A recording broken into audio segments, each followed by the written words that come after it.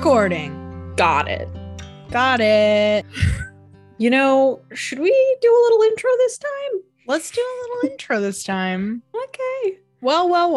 Welcome to Please Bless This Podcast, the podcast where two sisters talk about all things Mormon and pop culture.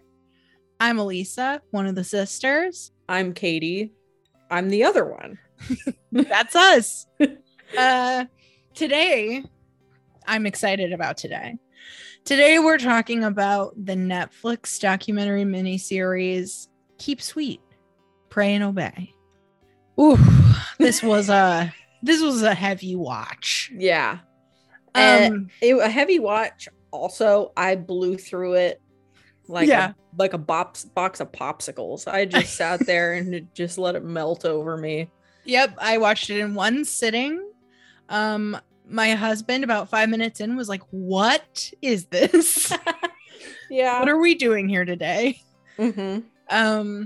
And I was, immediately hooked and horrified by everything going on. Yeah. So let me give a little background on this show, just a tiny bit. So, like I said, it's a documentary miniseries released on Netflix, June 2022. So it just came out. I think a couple interesting things of note. One is that the director, Rachel Dredson, is a woman.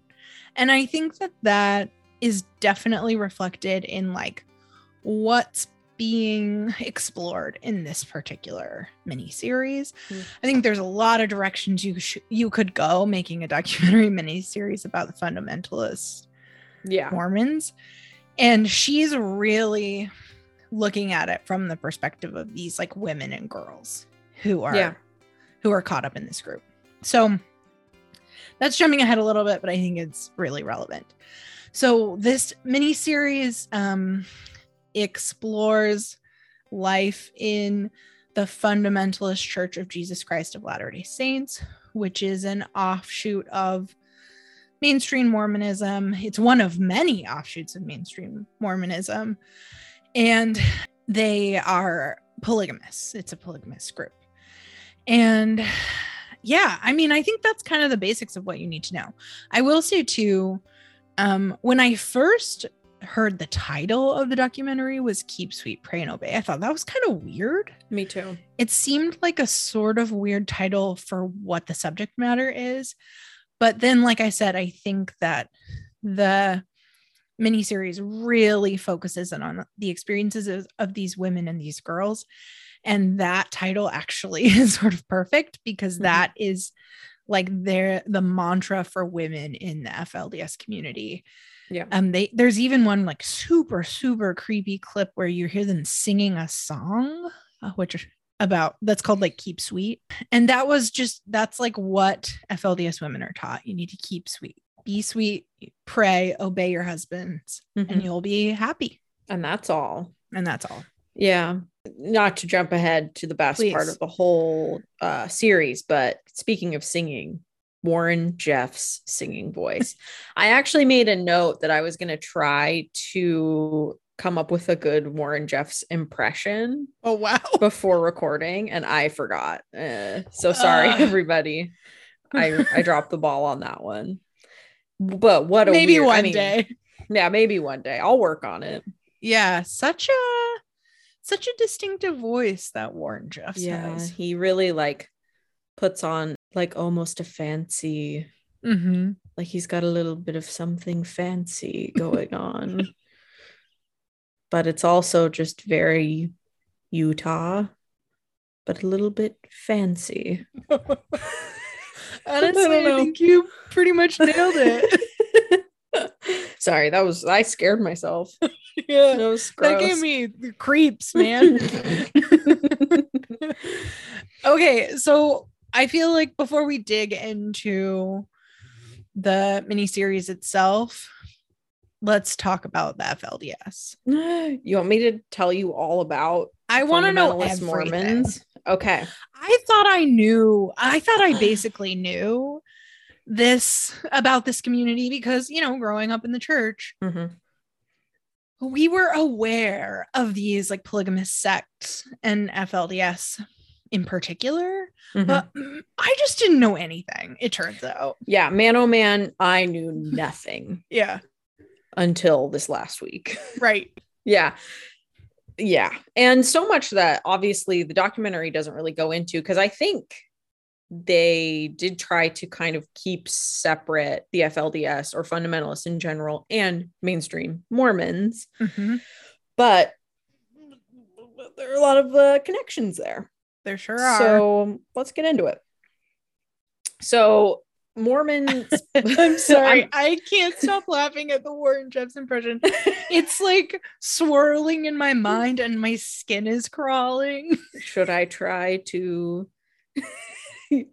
no do the impression for the rest of Okay. So Mormon splinter groups started forming pretty much as soon as Joseph Smith died. But Mormon fundamentalism was pretty much born when polygamy was outlawed. People were like not into that. You know, John Taylor had a so-called revelation in 1886 that is and time out. John Taylor's the third president of the Mormon Church. Correct. So John Taylor, Brigham the Young, third. John Taylor. John Taylor. He had a so-called revelation from God in 1886 that is not canonized by the church, which basically affirmed polygamy and said that you need to continue to practice polygamy in order to enter into God's glory. And so, according to fundamentalist legend, broad fundamentalist legend, John Taylor was said to have set apart 5 men to carry on with polygamy. Now, being set apart basically means it's like a special priesthood blessing that's given to people when they receive a calling in the church. And this is legend. This is not necessarily true, although why not? One of these men who he set apart was named John C. Woolley, who is known as the father of fundamentalism. John's son, Lauren, was also set apart by JT, would go on to form the Council of Friends, one of the first fundamentalist groups. What a weird name for a religious sect. Totally. What a weird name, and like very Mormon sounding. Very Mormon sounding. Can I say too, I read a little bit of John C. Woolley's history, and he not only claims to have been ordained to carry on polygamy, he claims to have been sitting outside the room the night John Taylor received the revelation in 1886 and like hearing voices and seeing a bright light under the door. And then he talks about like the next day when John Taylor told everybody about the revelation, how John Taylor was like levitating off the ground. Naturally. I mean, this is serious stuff. Yeah. Serious, hardcore Mormon revelation. Yeah. And those voices he claims he heard were like Jesus Christ. Yeah. And the ghost of Joseph Smith. Wow. Yeah. Powerful. Okay, sorry, go on. Convenient. Yes. Sure. Near the end of Woolley the Younger's life, he extended the priesthood blessings that he may have received from John Taylor to 7 of his Council of Friends. And they like splintered off into the abyss and created all these different sects of fundamentalism. Now, this is in the 1930s at this point. So some time has gone on. Some people have been practicing polygamy. A lot of people have been practicing polygamy still within the church. Like, yeah, lots of secret polygamists. You read about like Rulon Jeffs' family history with fundamentalism. They were fundamentalists, but they were LDS. They went to LDS church. Rulon Jeffs went on a Mormon mission. He went on a Mormon mission. He actually used a different last name for the first like 10 years of his life in order to conceal the fact that his dad was a polygamist or something. Maybe he was pretending he had a different dad, something like that. So they were trying to stay within the LDS church. And that's an impression that I get kind of throughout my research, is that I feel like a lot of people within fundamentalism really were like waiting for the church to come around to catch up. Right. Yes. And that is not the impression of fundamentalism I had growing up in the mainstream church. No. It was just that these were these like wackos over here who really had nothing to do with us. Right. When like they were among us, they were a part of us. Yeah. And they really thought, man, they were like, one of these days the church is going to come around. Maybe a new prophet's going to be called, and they're going to be the one, you know, who brings polygamy back into the situation. Yes. And I think too, if you're listening to this and you're like, who would believe these things and like be persuaded by such like outlandish claims, or even that like John Taylor story about him like levitating off the ground and having the bright light, who would be convinced by that? Every Mormon you've ever met, because those are the kinds of stories that Mormons are taught about our own history, about Joseph Smith, about Brigham Young. Like these were things that we were taught were just happening. Yeah. And, you know, even the outlandish stuff aside, Mormons have a really good way of twisting things and like kind of muddying things down until they're palatable.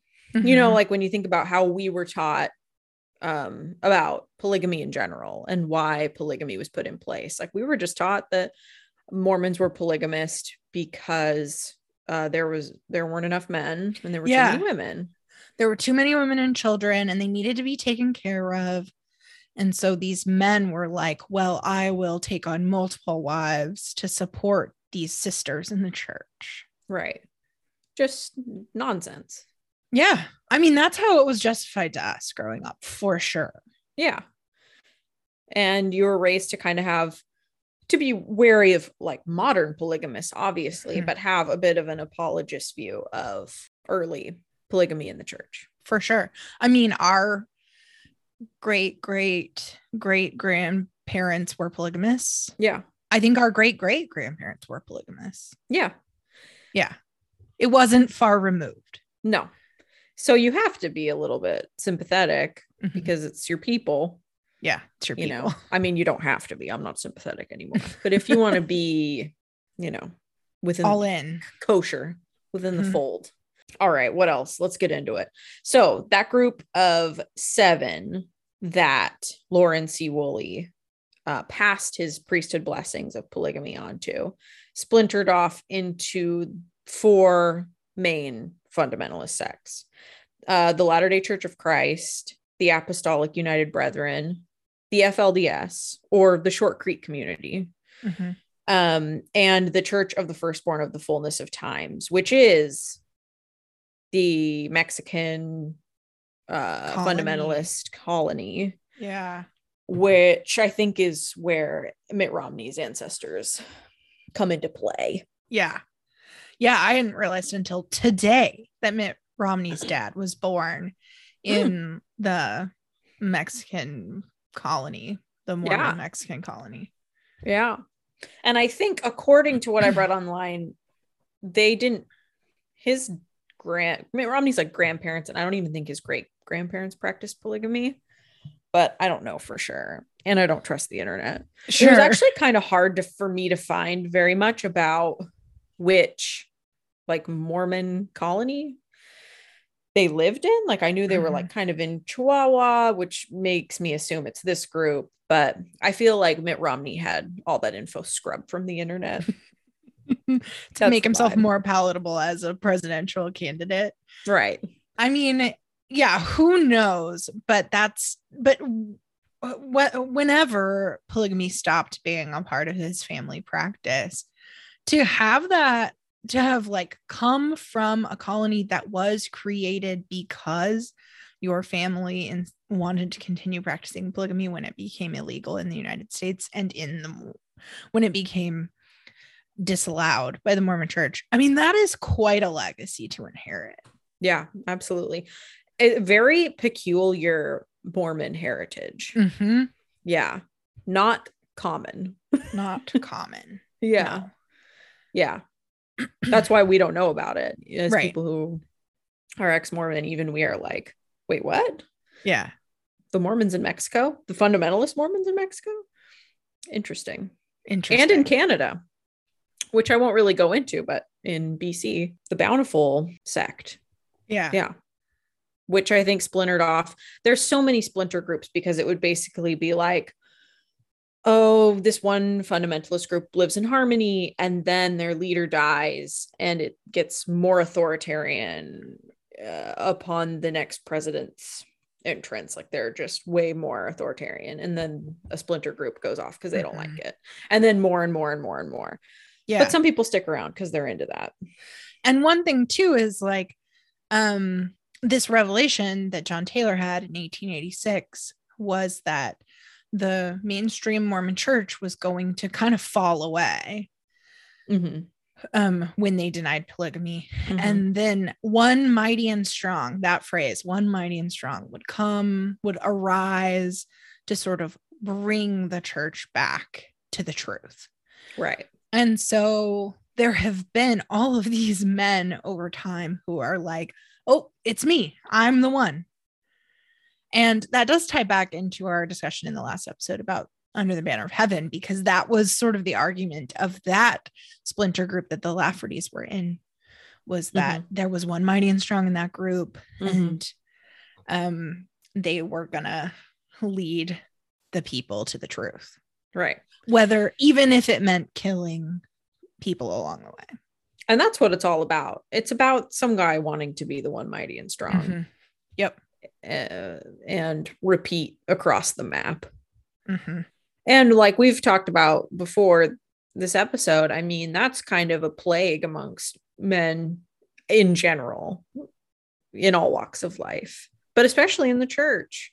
Men who think and who like walk amongst you in your ward, who then go home and have their own scripture study, and they have their own revelation. And they think that they are, you know, they need to tack on an extra wife, and that they're the chosen one. And that's just Joe Schmo down the street mowing his lawn. So this is leading us right into some of the kind of key things we want to talk about in this episode, which are like one thing that stood out to me while watching this miniseries was, as a person who grew up in the mainstream Mormon church, was that this group that I had always thought of as so separate from me and my culture and my experience was not that separate and not that different. And that these boundaries between us were really thin and fuzzy and wobbly.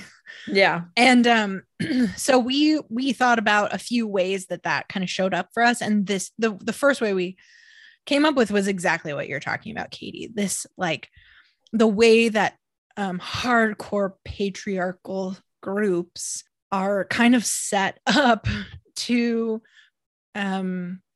support men radicalizing themselves in this way. Yeah. Right. You know, if you tell men that they have the power of God, ultimate like authority on earth, that they are, you know, the best people that there are, they're the most blessed, the most gifted, the most capable. You put them in charge of everything in their sphere. Yeah. In particular, their wives and their children. And then you tell them you can receive revelation not about everything. And you are, you know, like very specifically positioned to receive it for the people in your life. And then you let them loose. Things get crazy. Yeah. And stuff let's like add this on top happens. Of it, these men are not extraordinary. They are mediocre. They are not brilliant. No. They're not enlightened. They're not spiritual people, honestly. Like your average Mormon man, especially, doesn't have these like great spiritual tools that like really connect him with other people and like with life and with experience and truth and, you know, with the ability to guide people. They have words, they have the priesthood, which feels like power. It's nonsense, but it feels like power. So it's really dangerous. But in reality, these people have like nothing. They have delusion and nonsense. I can see what you mean there, because like every man within Mormonism is given this like very overinflated sense of their own power and importance. It's true that like most men who are leaders within the church are not like spiritual leaders. No. Who people would follow without the structures of the church giving them positions that are followed. Like they're just like very regular run-of-the-mill people. Right. Yeah. Right. Who are not like particularly spiritual, particularly inspiring, particularly enlightened. Mm-hmm. In a less like all-encompassing sort of church environment, these men would just be congregants. Mm-hmm. But in Mormonism, they are all given a higher position of power. Mm-hmm. And it's concerning. Yeah. And like one thing we had talked about was the number of men we're aware of just through our own experience in mainstream Mormonism, the number of men we know of who claim to have received some revelation that they needed to start practicing polygamy. Yeah.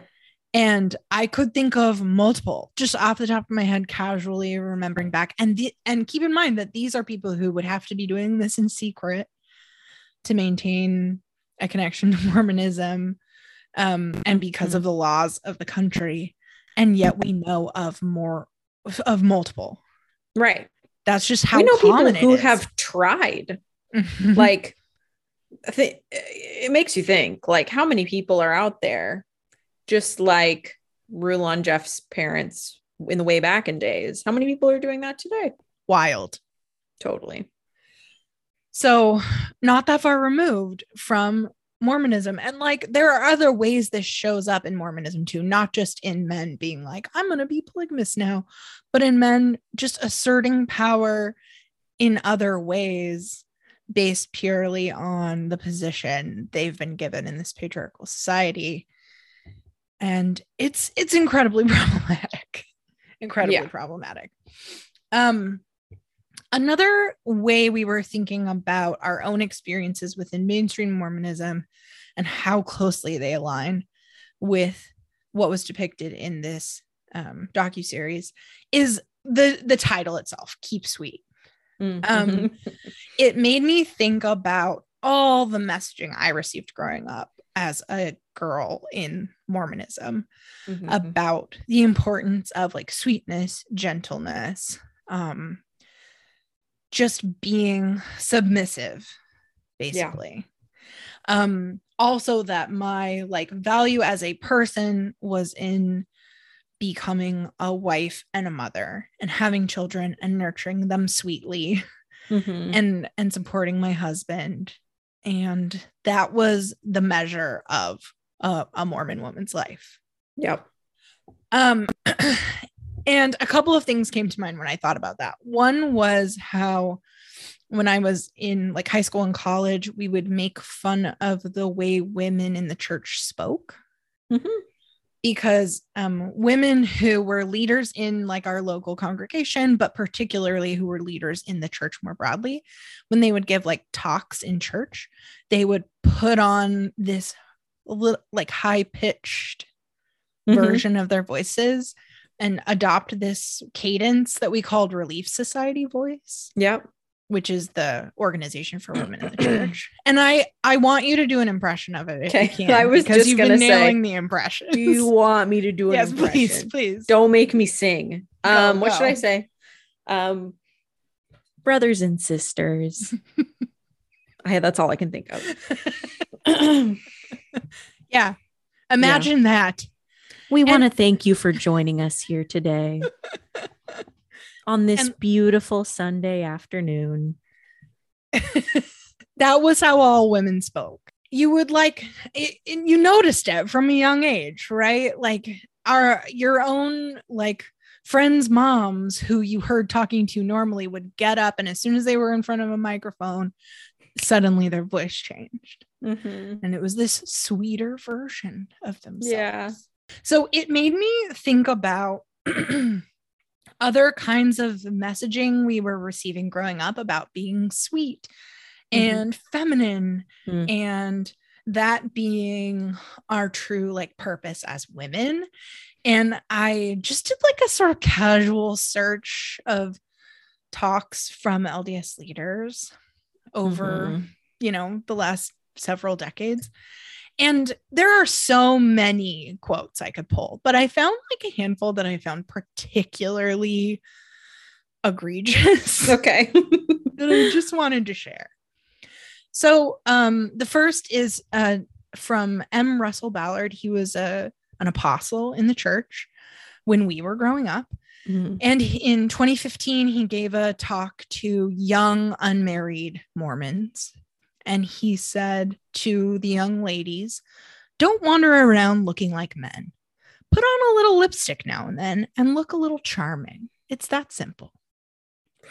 Now, to be fair, it was 2015. The church is aware enough of like the backlash that a statement like that is going to get that they did remove that talk almost immediately from their website after the backlash started coming in.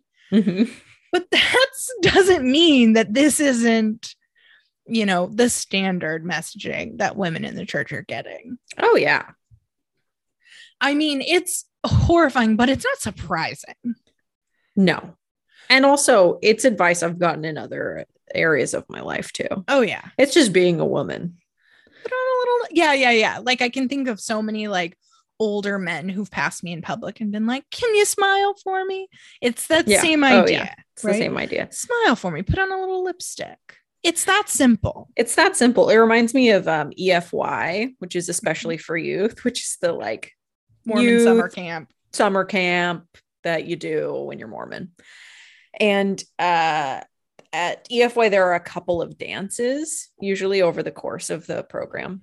And I remember at the first one, we were like, as the girls in our group, we were instructed by a woman on how to attract a guy to ask us to dance. And I don't remember everything that they said, but it was just like a little bit of that. It was like a lot of that, you know, put on some lipstick, whatever. It's that simple, but it was also like stand apart from the group with like confidence, make yourself, contact. Make eye contact, be like a zebra.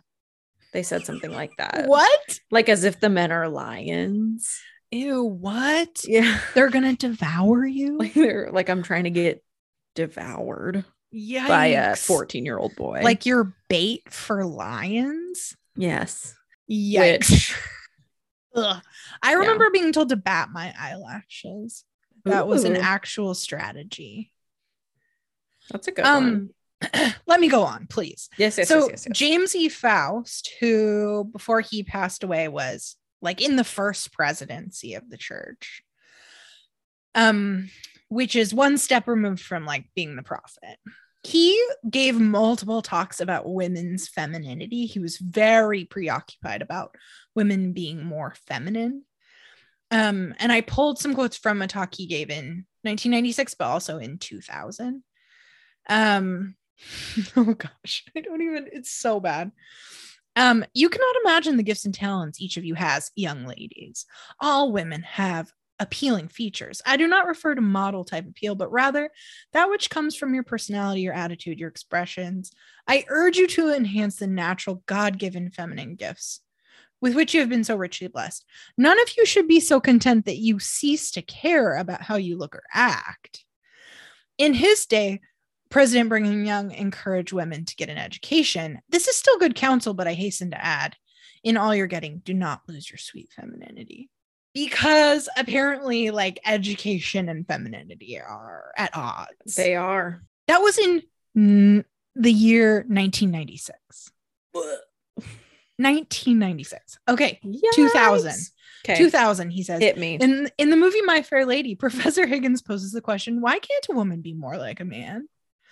And then he's like, what a horrible idea. Nothing could be worse. And then he says again a lot of what he said in 1996. Don't you realize your sublime gifts of femininity with your natural grace, goodness, and divinity?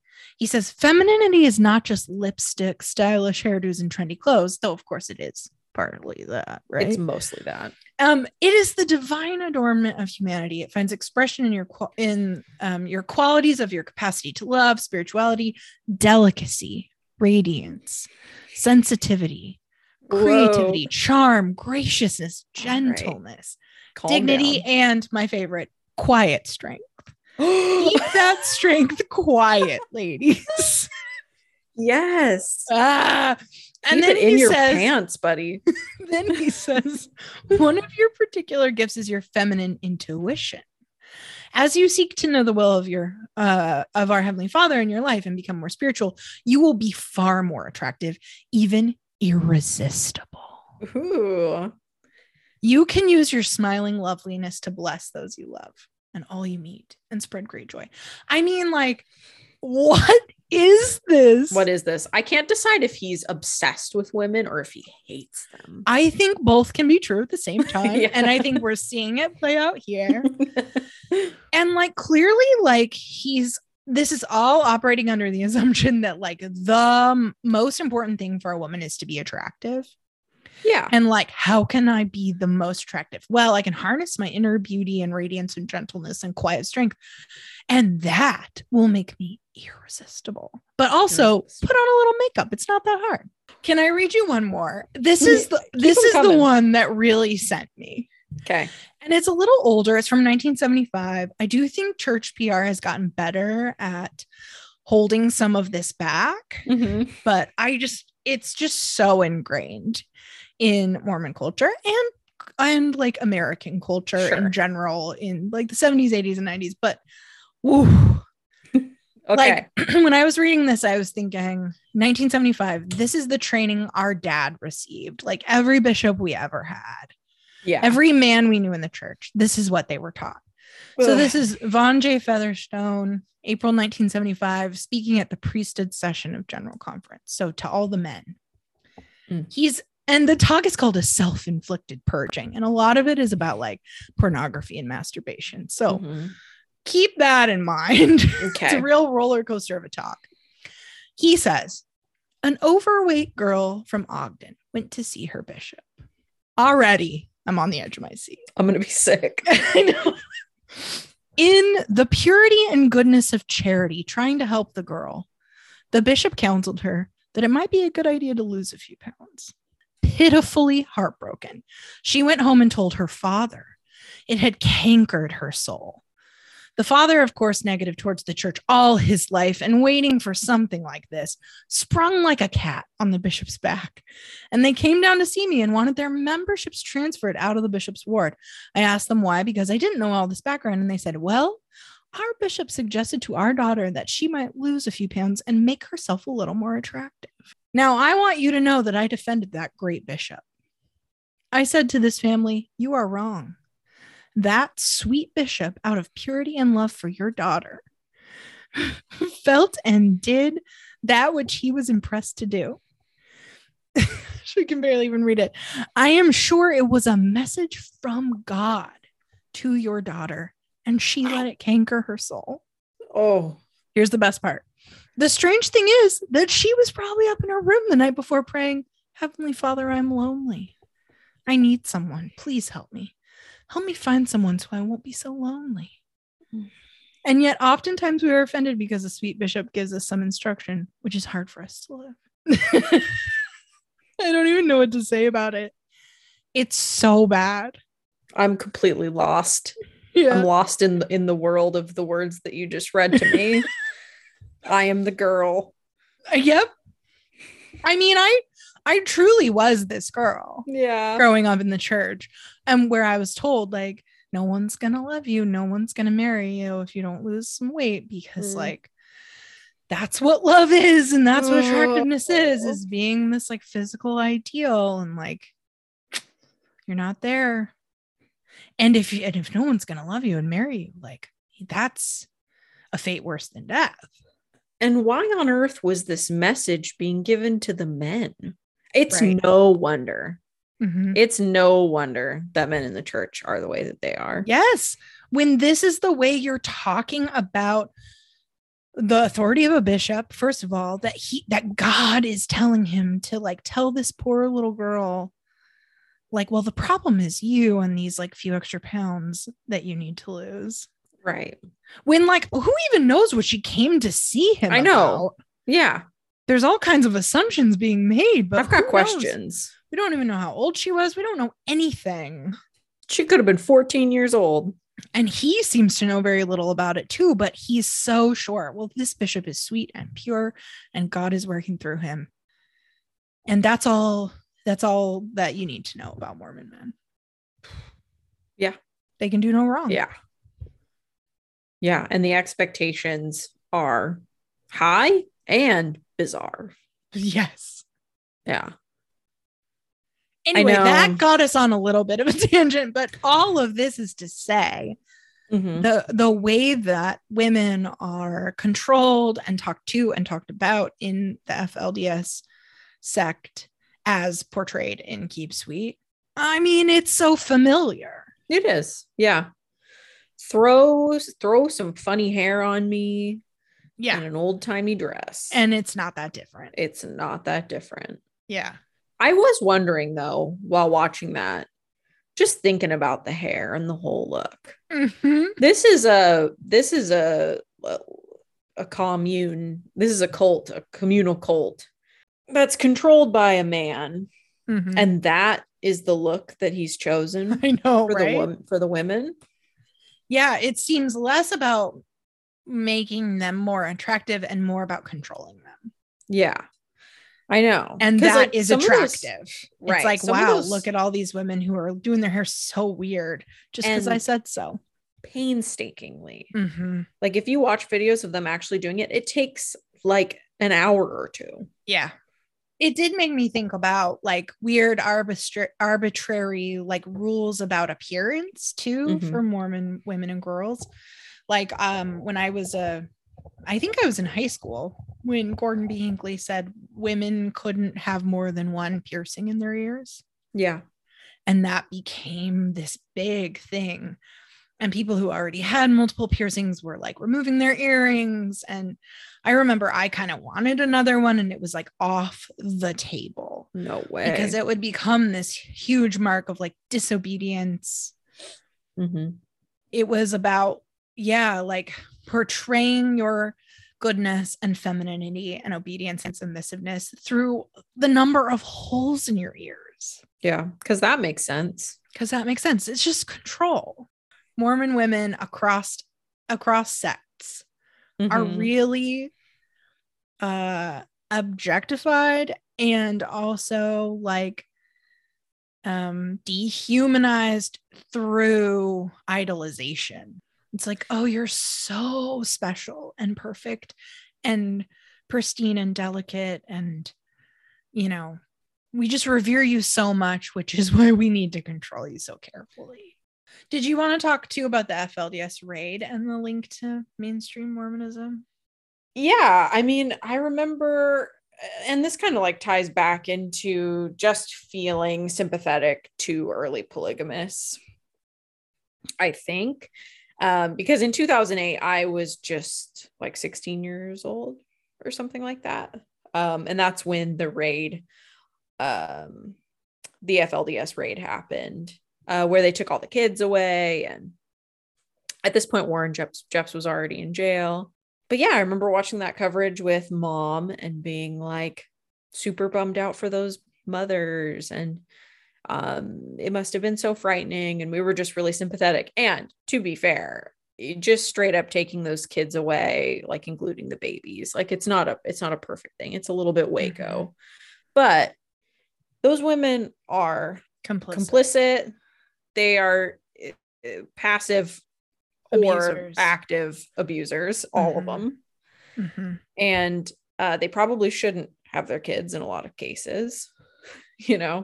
If you're willing to let your kid go off to some ranch, and who knows what happens to them, and who knows at what age your daughters are getting married off and you can't communicate with them, you're not parenting them anyway. Like, just, there were a lot of things that we didn't know back in the day. And the media coverage on top of it was very sympathetic to the mothers, and having them on Larry King and Oprah, where they were just allowed to lie about the circumstances. They got to lie about not knowing of any underage marriages. That wasn't a new thing. Yeah. The underage marriages had been going on. And a lot of those women were subjected to underage marriages.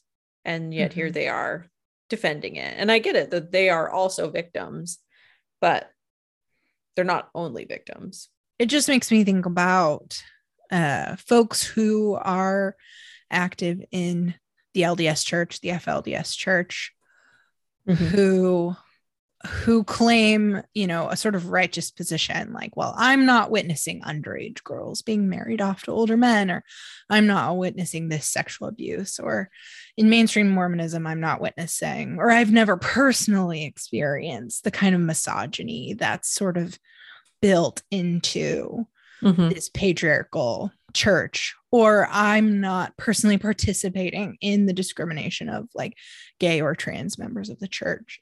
Yeah. If you choose to participate in and support an institution that does those things, you are complicit. 100%. You just are. I know. That's been the hardest thing for me to sort of reconcile with being out, not for myself, but for the people that I care about who are still in. And because I know that they struggle with it. It's hard to watch. And it's hard to watch. For sure. I don't know. It's an interesting thing in the church because, you know, they say when you have your doubts, you put them on a shelf. Doubt your doubts. Doubt your doubts. Before you doubt your faith. Right. And I think a lot of the biggest doubts that people deal with in the church are things, well, for some people, are things like the discrimination against LGBTQ people. A very timely one would be abortion. And you do wonder, as an outsider now looking in, how people's shelves are doing. You know, right. I mean, I'm very familiar with the mental gymnastics that active members of the church are doing to sort of justify their ongoing commitment to a faith that is doing real harm in the world and demonstrating real like bigotry. Because I did that for years. I was like, well, you know, I don't believe those parts of this culture. Yeah. But how do you just set that aside? How do you just set that aside? And I have to say, like, letting that go has been the biggest relief because my practice now aligns with my like values and my actual beliefs. Right. And I feel like there must be a weight on your shoulders of like all the people who also share your faith, who have opposing views on those things that really matter to you. Like knowing that all your fellow saints are anti LGBTQ rights, you know, are anti-choice. That's exhausting. That's brutal. Yeah. And I know a lot of folks who identify as like progressive practicing Mormons want to believe that the church is making these strides toward inclusivity and like resolving some of the harm that's been done. And they're like, well, let me, you know, sort of fix it from the inside and be a part of that change. And I just think that's a recipe for a miserable life. Yeah, for sure. I know women who think that women should be able to hold the priesthood. Not that I don't think that in the ideal religion, women shouldn't be equal to men, but I don't see that happening in the Mormon church. No. You know, like, let's get real. That's not the church you're in. Right. You know, and that sucks, but like you have got to deal with that. You got to accept that at some point. Yeah. And how much of your life are you willing to give waiting? That is my biggest regret in my whole life, is that I lost so much time trying to fit into this religion that just wasn't for me. That just didn't align with like who I am and how I see the world and how I think people should be treated. Yeah. It's just not worth it. No, not at all. Which brings us back around to Keep Sweet, Pray, and Obey. I looked at an interview that the director, Rachel Dretson, did about the docuseries, and she talked about how courageous and miraculous it is that these women who are being interviewed in the series left, especially when you see like how much conditioning and control was baked into their experience. It's truly incredible. It's incredible that they got out. Right. And we've talked about like seeing more and more these like former FLDS women on TikTok. Yeah. And they're talking about their experience leaving and how much happier and freer they are. And I think that's amazing. It's amazing when you compare them to their mothers, who were the ones lying on Larry King and Oprah, you know, doing anything they could to defend Warren Jeffs and to try to just keep it all together. And now their daughters are the ones on TikTok dancing in their full FLDS regalia and giving hair tutorials, you know, and telling stories. I think one thing that is making me think about is how like sometimes we could very easily watch Keep Sweet, Pray, and Obey and just feel so superior to everybody in it. And sort of look at it as this like spectacle that we sort of like condescend to. And I think it's really important to recognize that these are like real people. And also that they're real people who were conditioned to accept a way of life that we see as strange and unbelievable. That for them, that was like just what life was. It's just everything. And they, at the end of the day, are so few degrees away from us. Yes. So this is another quote from the director that I loved. She said, that in the process of making this series, I started to realize these women are just like us. They were born into a very different society, but it was really revelatory to realize that if I had been born into this society, I would function very similarly to the way they did. Yeah. That was like far and away the impression I had watching this was like, this is so familiar. And I see how I behaved within the like system I was brought up in. And now that I see it from the outside, I'm like, oh my goodness, how did I ever? And it's just not that different. Right. From just this. Like how in mainstream Mormonism, there are people who are just ready to get out. Like I was so ready to get out when I reached adulthood. I was like, there is no way I am out. And then there are some people who that the thought wouldn't even cross their mind. They are just so in, you know? And I think the same goes within fundamentalism, you know, where there's one person who is like totally freaked out and afraid and out. There are plenty who like the programming worked better and they're ready to stick it out. Yeah.